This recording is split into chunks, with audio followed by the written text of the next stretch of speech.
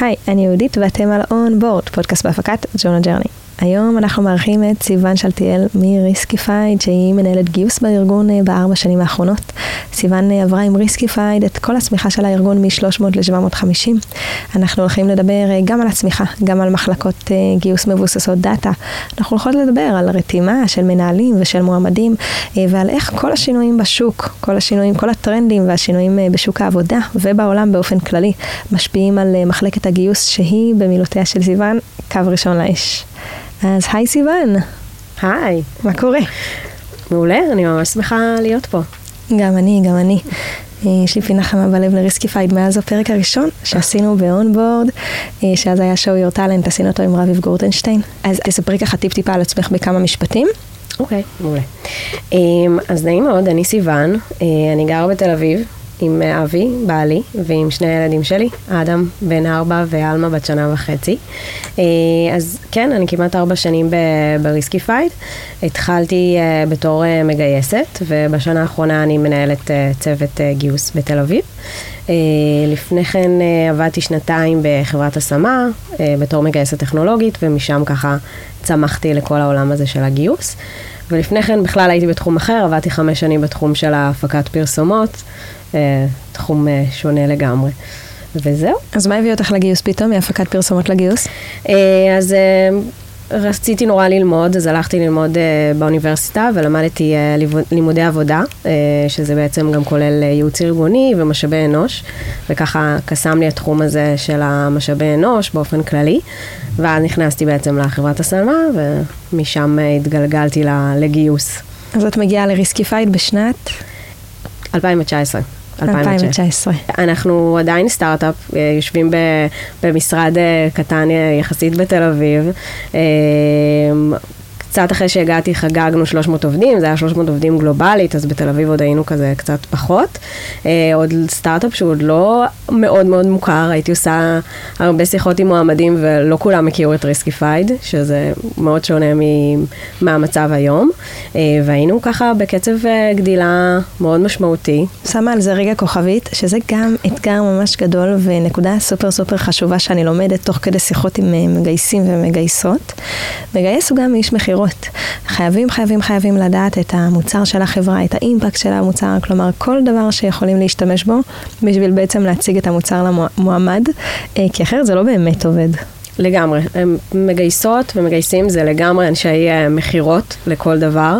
הם צריכות וצריכים להכיר את המוצר עד ממש לעומק, להכיר את הצוות שהם אליו מגייסים ולהבין בדיוק מה הסוג של האנשים שמחפשים ומה הסקילסט שמחפשים לאנשים האלה, וצריך לדעת להציג את זה ללקוחות שלנו, למועמדים בעצם, וצריך לגמרי הרבה כישורי מחירות, וזה משהו שאנחנו גם עובדות עליו. ולעשות מאץ' טוב, לא כמו בחתונה, מי שרק 1 למיליון מתחתנים בסוף. לגמרי. זה מחירות, אבל זה גם, אנחנו לא באים למכור פה איזשהו מוצר, בסוף זה מגיע מועמד, וזה משהו משמעותי, וצריך שתהיה התאמה משני הצדדים, אז הוא לגמרי בוחן אותנו, ואנחנו לגמרי אותו, אז יש הרבה מאוד אלמנטים בכל התחום של המחירות. טוב, הוצאתי אותנו רגע מהמסלול, אז אני מחזירה אותנו, אז הייתם 300, והסטארט-אפ עוד לא היה, זה עוד היה סטארט-אפ, ועוד לא הייתם מוכרים. כן, היום אנחנו כבר באזור 750 גלובלית, יש לנו סייט מאוד גדול פה בתל אביב, אבל גם בניו יורק, והתרחבנו ככה לכל העולם, סין, יפן, ברזיל, אירופה, לונדון, ככה התרחבנו מאוד בשנים האחרונות. אז איך צמיחה כזאת מועצת, בכל זאת ב4 שנים לצמוח כפול יותר מ2? איך זה נראה ומרגיש מצד מחלקת הגיוס? מעבר לאובייס שאנחנו מבינים, אבסלי שגייסתם, הרבה מאוד עובדים ועובדות. אז כן, אז יש באמת, עם הגדילה, מחלקת גיוס גם מאוד מאוד מאוד התפתחה ב-Riskified, ובאמת גם גדלנו, ואנחנו מחלקת גיוס גם יחסית גדולה, וגם למדנו ואנחנו לומדות ככה כל הזמן. זה כולל בתוכו הרבה מאוד דברים שפיתחנו וייעלנו לאורך כל הדרך, אם זה ברמה של התכנון, ואם זה ברמה של ההכשרה וההדרכה, ואם זה ברמת צוותים תומכים שיש לנו, אם זה צוות של מיתוג מעסיק, או תמיכה בתוך הצוות שלנו, אם זה במתאמות גיוס ובצוות של סורסינג, אז היו הרבה גם התפתחויות וגלגולים גם לאורך כל הדרך. נשמע מאתגר לפעמים. כלומר, אני חושבת לפעמים על דבר שהרבה פעמים קורה בסטארט-אפים, לדוגמה שפתאום המוצר משנה כיוון, או לוקח איזשהו כיוון טיפה שונה, או לפעמים אפילו משתנה לגמרי.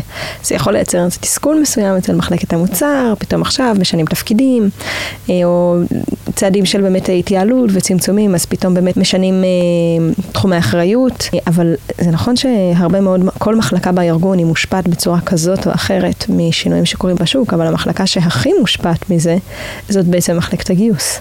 נכון, אני חושבת שממש אנחנו קו ראשון, אנחנו מושפעים בעצם גם ממה שקורה בשוק, אבל גם בסוף הרבה מאוד ממה שקורה בחברה ובביזנס, הרי הגיוסים מושפעים בעצם מהצרכים של הביזנס, ועם השנים חברות משתנות והצרכים משתנים.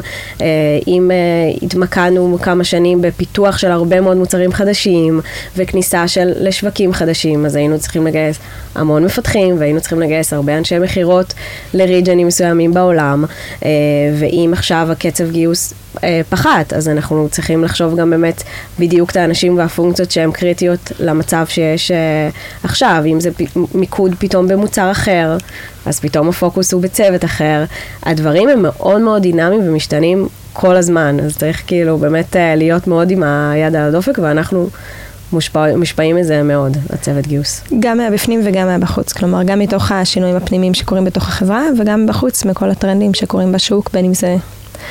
לגמרי, אנחנו גם מאוד קרובים לביזנס בתוך הארגון, אבל אנחנו גם מאוד קשובים ומאוד בקשר מאוד רציף גם עם המועמדים כל הזמן. המגייסות בעצם כל היום מדברות עם מועמדים ושומעות מה קורה בשוק, מה הם מחפשים, מה הטרנדים החדשים, מה הדברים שחשובים להם, ואנחנו לומדים מזה המון. בגלל זה אני חושבת שאולי הטיפ באמת המאוד קריטי וחשוב באמת זה להקשיב למועמדים ולמה שהם מחפשים. גם אם אנחנו מציגים להם את Riskified, חשוב באמת גם להבין מה הם מחפשים ומה חשוב להם עכשיו באותו הזמן, ולהיות דינמיים וגמישים בשביל לעשות את ההתאמות בהתאם. אז זה בעצם תשתיות אפשר להניח, אם אני רוצה ככה באמת להיות מחלקת גיוס, שלא רוצה להתפרק או להתפורר ביום שבו יש איזשהו שינוי פנים ארגוני, או שינוי מסוים בשוק. איזה תשתיות אני יכולה להניח לעצמי בתוך המחלקה, או איך את רואה את תפקיד ההנהלה באזורים האלה? אז דבר ראשון, כמו שאמרתי, באמת להיות קשובים למועמדים, ובאמת לנסות לזהות את הדברים האלה כבר יחסית מההתחלה, או שעוד הם עוד די בהתחלה ובחיתולים, מה שנקרא. אפשר לזהות את זה רק ממועמדים? לא רק ממועמדים, גם בעצם מהביזנס ומכל החברה. אנחנו מאוד, בעצם כל המחלקה של הגיוס מאוד קרובה לביזנס. המנהלות HR יושבות בישיבות גם עם הביזנס ומבינות מה קורה בשוק ומה קורה, ומה החזון ומה השינויים של החברה באותו הזמן. ומשם אנחנו גוזרים בעצם את התוכנית גיוס שלנו ואת התכנון שלנו קדימה, ובאמת יכולות לתכנן את הדברים ככה מראש. מדהים, אז קשב למועמדים, חיבור מתמיד לביזנס בחברה, להבין מה קורה בשוק דרך השתתפות בישיבות השונות. הייתי אומרת באמת להיות, תכלס זה כאילו מילה כזה obvious, אבל פשוט להיות מחוברות. אני רוצה לחבר אותנו שוב לאזור של הצמיחה. מה משתנה בתוך הארגון במהלך צמיחה כזאת, ואיפה מחלקת הגיוס תומכת כזאת צמיחה? מעבר לגיוס, מה קורה בתוך הארגון? אז יש כמה דברים. דבר ראשון, אנחנו קודם מבינים מה הצרכים של החברה, ומתכננים ועושים איזושהי תוכנית גיוס מאוד מסודרת. זאת אומרת, מחולקת לרבעונים, ומבינות בעצם קודם כמה capacity של מגייסות אנחנו רוצים בתוך הארגון. אנחנו מאוד מאמינים בזה שכל מגייסת לא אחראית על יותר במקסימום באזור 7-8 משרות, שזה לא משהו שקורה בהרבה מאוד חברות, זה יחסית יכול להיות מעט, כי באמת מאוד מאוד חשוב לנו האיכות של הגיוס, וזה שהמגייסות יהיו על המשרות כל הזמן, אם זה בתקשורת ובתגובות מאוד מהירות למועמדים, אם זה בחוויית מועמד שחשוב לנו לתת למועמדים, וגם אם זה בקשר שיש לנו עם המנהלים, להיות איתם בקשר שבועי, להיות כל הזמן על הפייפליינים, על המועמדים ומה שקורה. אני חושבת שעוד משהו שקרה והיה גם משמעותי זה, עם הצמיחה שלנו, גם הרבה מאוד מנהלים צמחו מבפנים. זאת אומרת, היו לנו מאוד מנהלים חדשים שלא גייסו לפני כן, ובעצם היינו צריכים גם לבנות איזושהי תשתית של הכשרה והדרכה לכל המנהלים והמנהלים המגייסים. אז בנינו ממש הדרכה של רעיונות למנהלים חדשים, וגם למראיינים בצוות שפעם ראשונה מראיינים, אז הם צריכים ללמוד את זה. זה משהו שהוא לא קורה מאוד בקלות. אז זה גם משהו שהיינו צריכים לבנות אותו.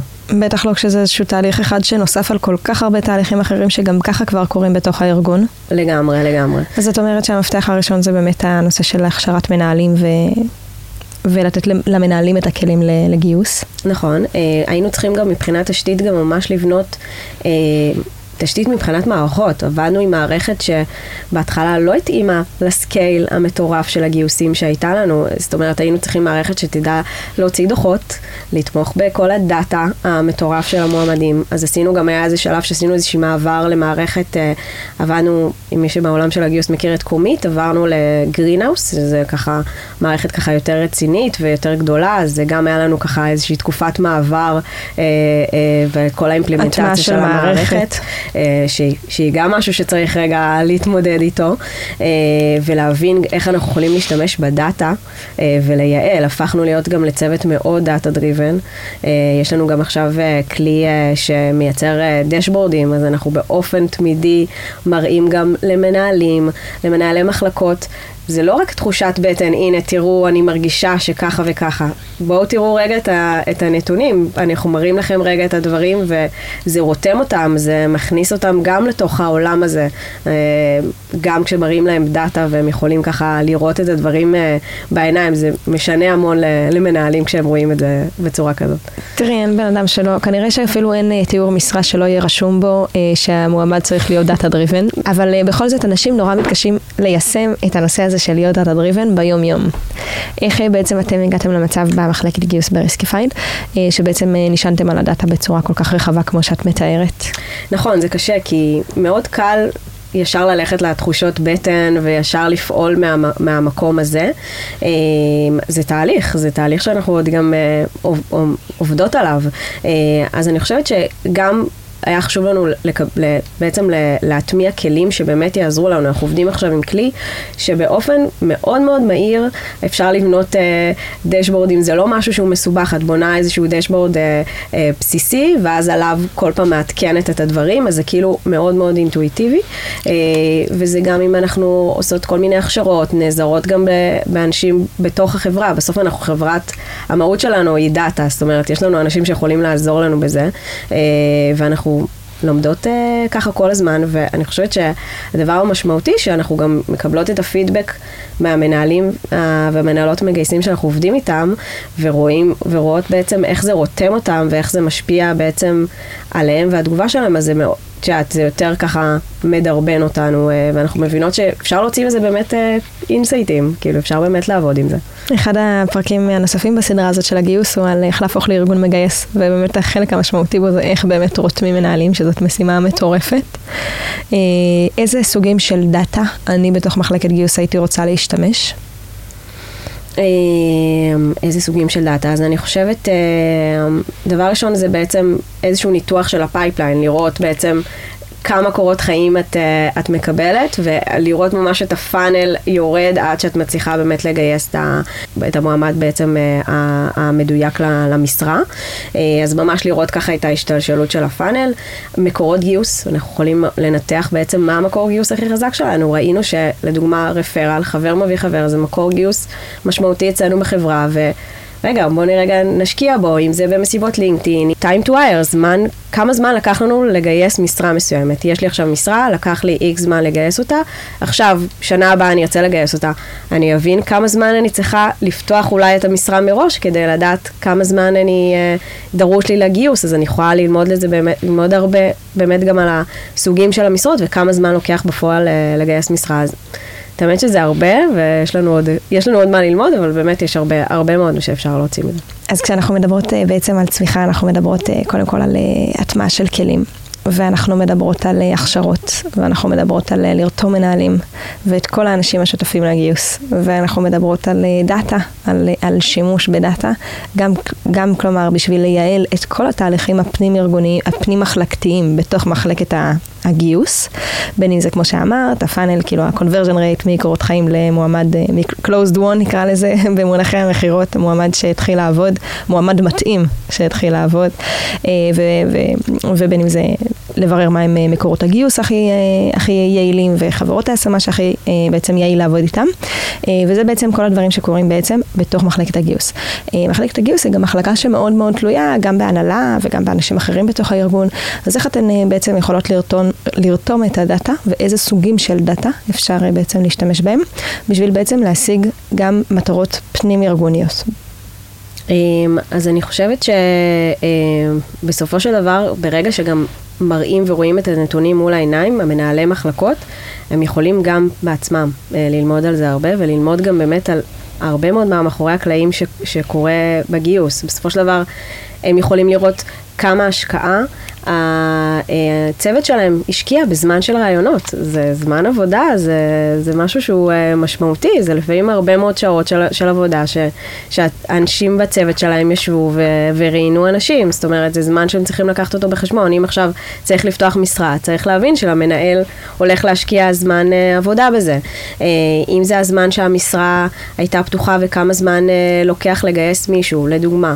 עכשיו רוצים לגייס מישהו שהוא מאוד סיניור ומאוד בכיר, לקח לנו המון זמן לגייס אותו, אולי היה עדיף לנו לגייס מישהו ג'וניור, ובזמן הזה להכשיר אותו, ואולי זה היה יותר מהר, כאילו, יש הרבה דברים שאפשר גם רטרו, גם ללמוד בדיעבד על המון דברים, וזה מאוד משפיע בעצם על ההחלטות שלהם, ועל הדברים שמגיעים גם מהמקום שלהם, ומאיך שהצוותים שלהם בנויים. זה ככה...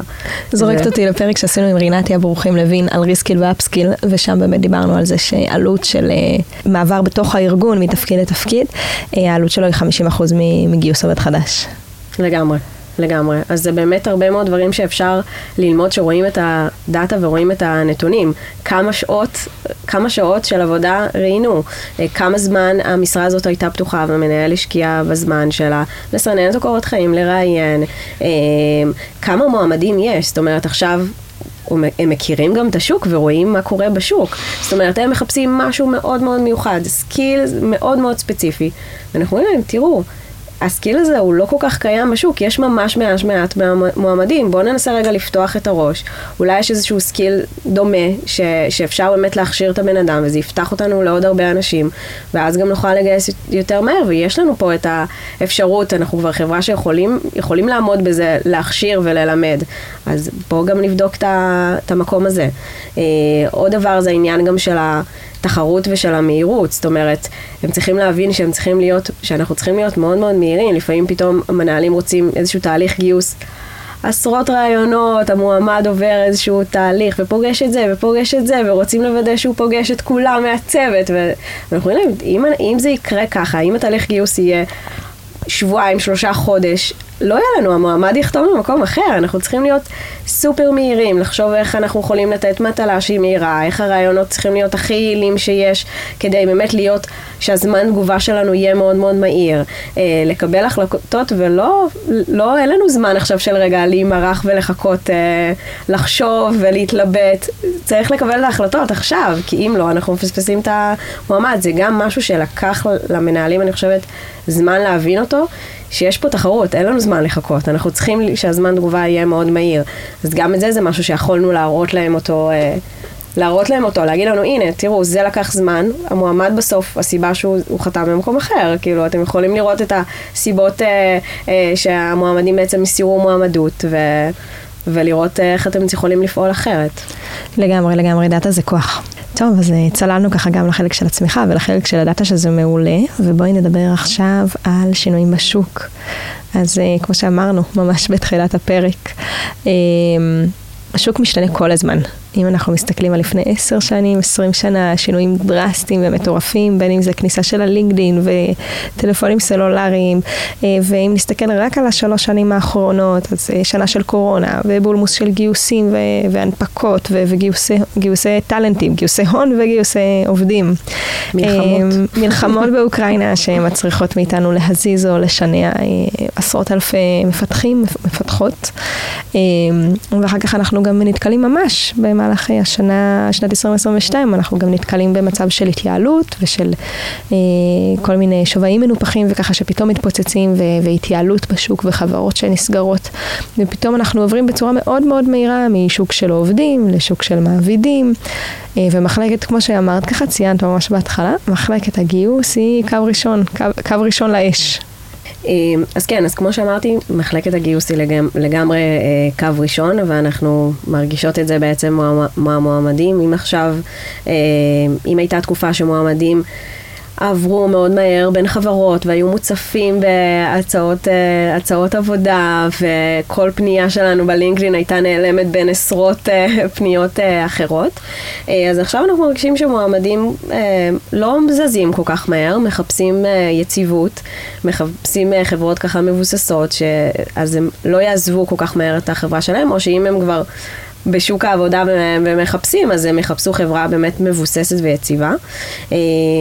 גם הקורונה עשתה גם שינויים בהיבט הזה שהמועמדים מאוד חשוב להם, ה-work-life balance, זה משהו שהוא, אם בו עבר, לא יודעת, אולי הוא היה שומור יותר להורים, אבל עכשיו זה באמת חשוב לכולם, זה חשוב שבאמת השעות יהיו שפויות, שיהיה באמת איזון ככה בין הבית לעבודה, חשוב להם לעבוד מהבית, שזה משהו שהוא לגמרי נשאר גם מתקופת הקורונה, זה משהו שאני חושבת שזה... זה אתגר?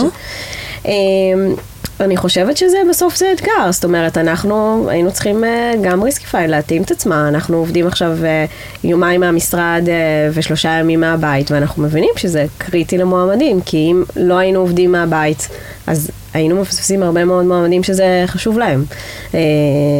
ואני חושבת שבסוף זה גם יתרון, זה הביא לנו הרבה מועמדים שגם גרים הרבה יותר רחוק, שאולי בעבר לא היו מגיעים לעבוד בתל אביב. הרחיב את פול הטלנטים. אז זה גם הרחיב לנו לגמרי את הפול של הטלנטים.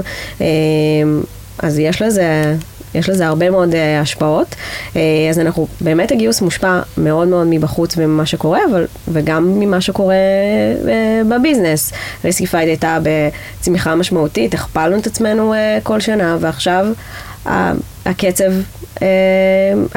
גדילה השתנה, הקצב הוא לא אותו קצב גדילה, ואנחנו צריכים לעשות את ההתאמות בהתאם. הגענו ככה לגדילה המשמעותית שרצינו, ועכשיו הפוקוס של החברה ושל הביזנס הוא לא באותו קצב גדילה. אנחנו עדיין מגייסים, התחרות עדיין קיימת בשוק, זאת אומרת, יש חברות שעדיין מגייסות, יש לנו הרבה מאוד משרות פתוחות, ועכשיו החברות מחפשות טלנטים מאוד מאוד מאוד ספציפיים, זאת אומרת... אפשר פתאום ככה להיות... פיקים. פיקים, כן. לגמרי.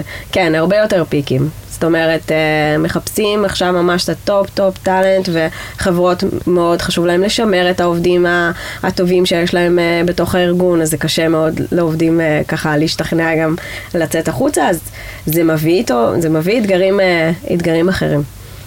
ומה קורה בעצם בתוך מחלקת הגיוס ביום שבו, תתארי לי ככה טיפ-טיפה את השינויים, את האימפקט של השינויים בשוק על מחלקת הגיוס, ואז אולי נדבר ככה על איזה תשתיות או איזה כלים או איזה state of mind אנחנו יכולים לאמץ בתוך מחלקת הגיוס, בשביל כן מה שנקרא לעמוד מול השינויים הדרסטיים, ובשנים האחרונות המהירים מאוד והקיצוניים מאוד שקורים בשוק.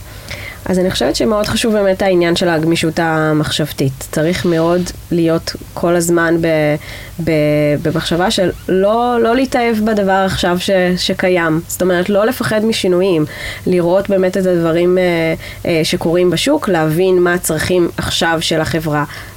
ואין לנו מה לעשות, להתאים את עצמנו. אם לא נתאים את עצמנו, אנחנו לא נעמוד בתחרות, לא נצליח לעמוד ביעדים שלנו. זה כאילו, אני חושבת שמה שחשוב מאוד מאוד להבין, וגם לראות איך אנחנו יכולים בתוך עצמנו להתייעל כמה שאפשר, לקחת את הכלים שיש לנו בתוך הארגון, ולשמוע, להקשיב למועמדים, ולשמוע מה הם מחפשים, מה חשוב להם, ולראות מה אנחנו כארגון יכולים להציע.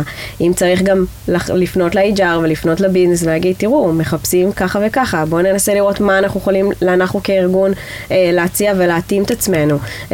אם עכשיו תעברו למודל רק מהמשרד, אנחנו לא נוכל לגייס.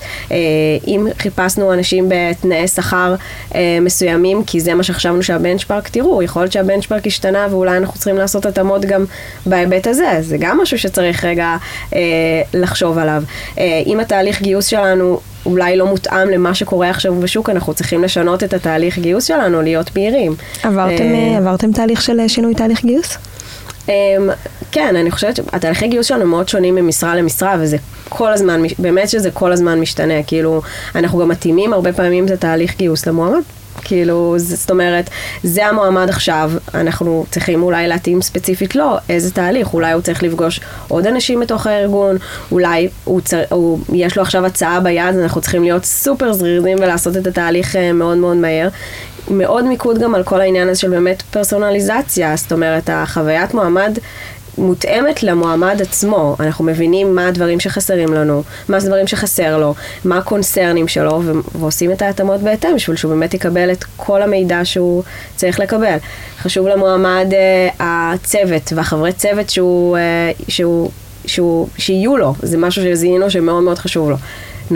נביא אותו למשרד, נפגיש אותו עם כל האנשי צוות, חשוב לו עבודה עם הפרודקט, אז אולי בוא נוסיף רגע פגישה, הוא ייפגש עם הפרודקט, יראה את הדינמיקה שיש לו גם עם האיש פרודקט, זאת אומרת, להיות כל הזמן קשובים למועמדים ולמה שצריך, ולעשות לא לפחד לעשות את ההתאמות האלה, לא להתאהב בתהליך ובמשהו הקיים. יכול להיות שעכשיו יש מועמד מאוד טוב, ואולי הוא בעצם מתאים למשרה אחרת, לא מתאים למשרה שהוא יתראיין אליה, והוא יכול להיות מעולה לנו למשרה אחרת. בוא נציע לו משרה אחרת, בוא נבחן אותו גם אולי לצוות אחר, למחלקה אחרת.